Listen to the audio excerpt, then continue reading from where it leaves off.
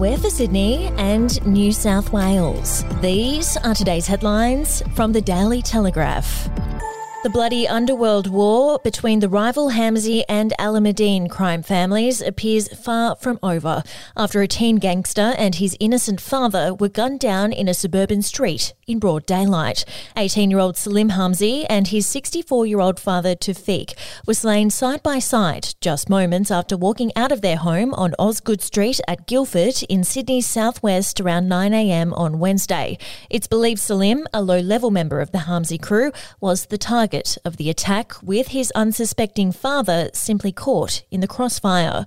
Police are now searching for two gunmen who lay in wait before fleeing the scene in a Lexus SUV.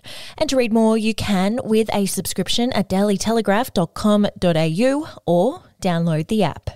A stunning day of testimony at the corruption watchdog ended with former Premier Mike Baird saying that Gladys Berejiklian should have confessed to her secret relationship with Daryl Maguire.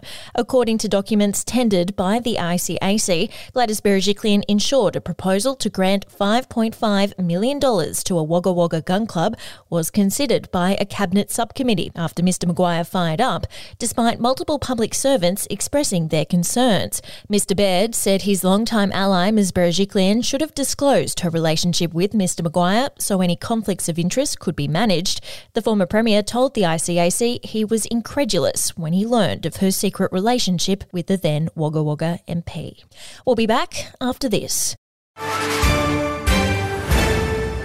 News doesn't have to be boring. The Brits have given Prince Harry a new nickname after yet another tell-all interview. Oh God, is it the Ginger Whinger? Let the team at news.com.au get you up to speed each day with their podcast, From the Newsroom. A couple were busted joining the Mile High Club. Well, I guess they can't fly Virgin anymore. Politics, sport, red carpets, royals. Get all the goss in just a few minutes. Follow From the Newsroom wherever you get your podcast from.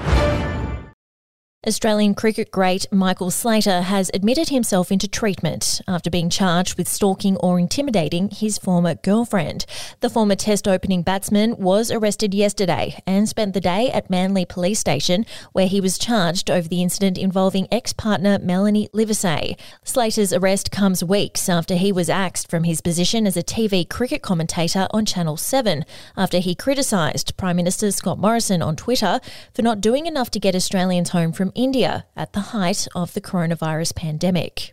And to the NRL, Sam Burgess has been cleared of allegations of domestic violence and drug and alcohol abuse, but his lawyer says the retired footballer has been damaged by the police investigation. The South Sydney legend has been the subject of a year-long investigation by New South Wales Police after his ex-wife Phoebe made explosive allegations in an interview in the Australian newspaper last October. The allegations cost the 32-year-old his job as an assistant coach with South Sydney. The NRL also started inquiries into the claims and will now attempt to bring their investigation to a close.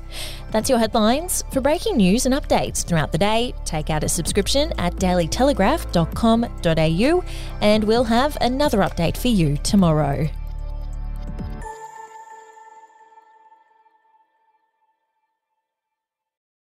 Australian history is full of colourful but forgotten characters, from alleyway gangsters to Cold War spies and eccentric entrepreneurs. There are hundreds of incredible stories of adventurous Aussies that never make it into our history books. Each week I talk to some of the country's greatest history authors, sleuths and yarn spinners to uncover the untold stories of some of our most interesting and offbeat ancestors. The show, In Black and White, can be found wherever you get your podcasts.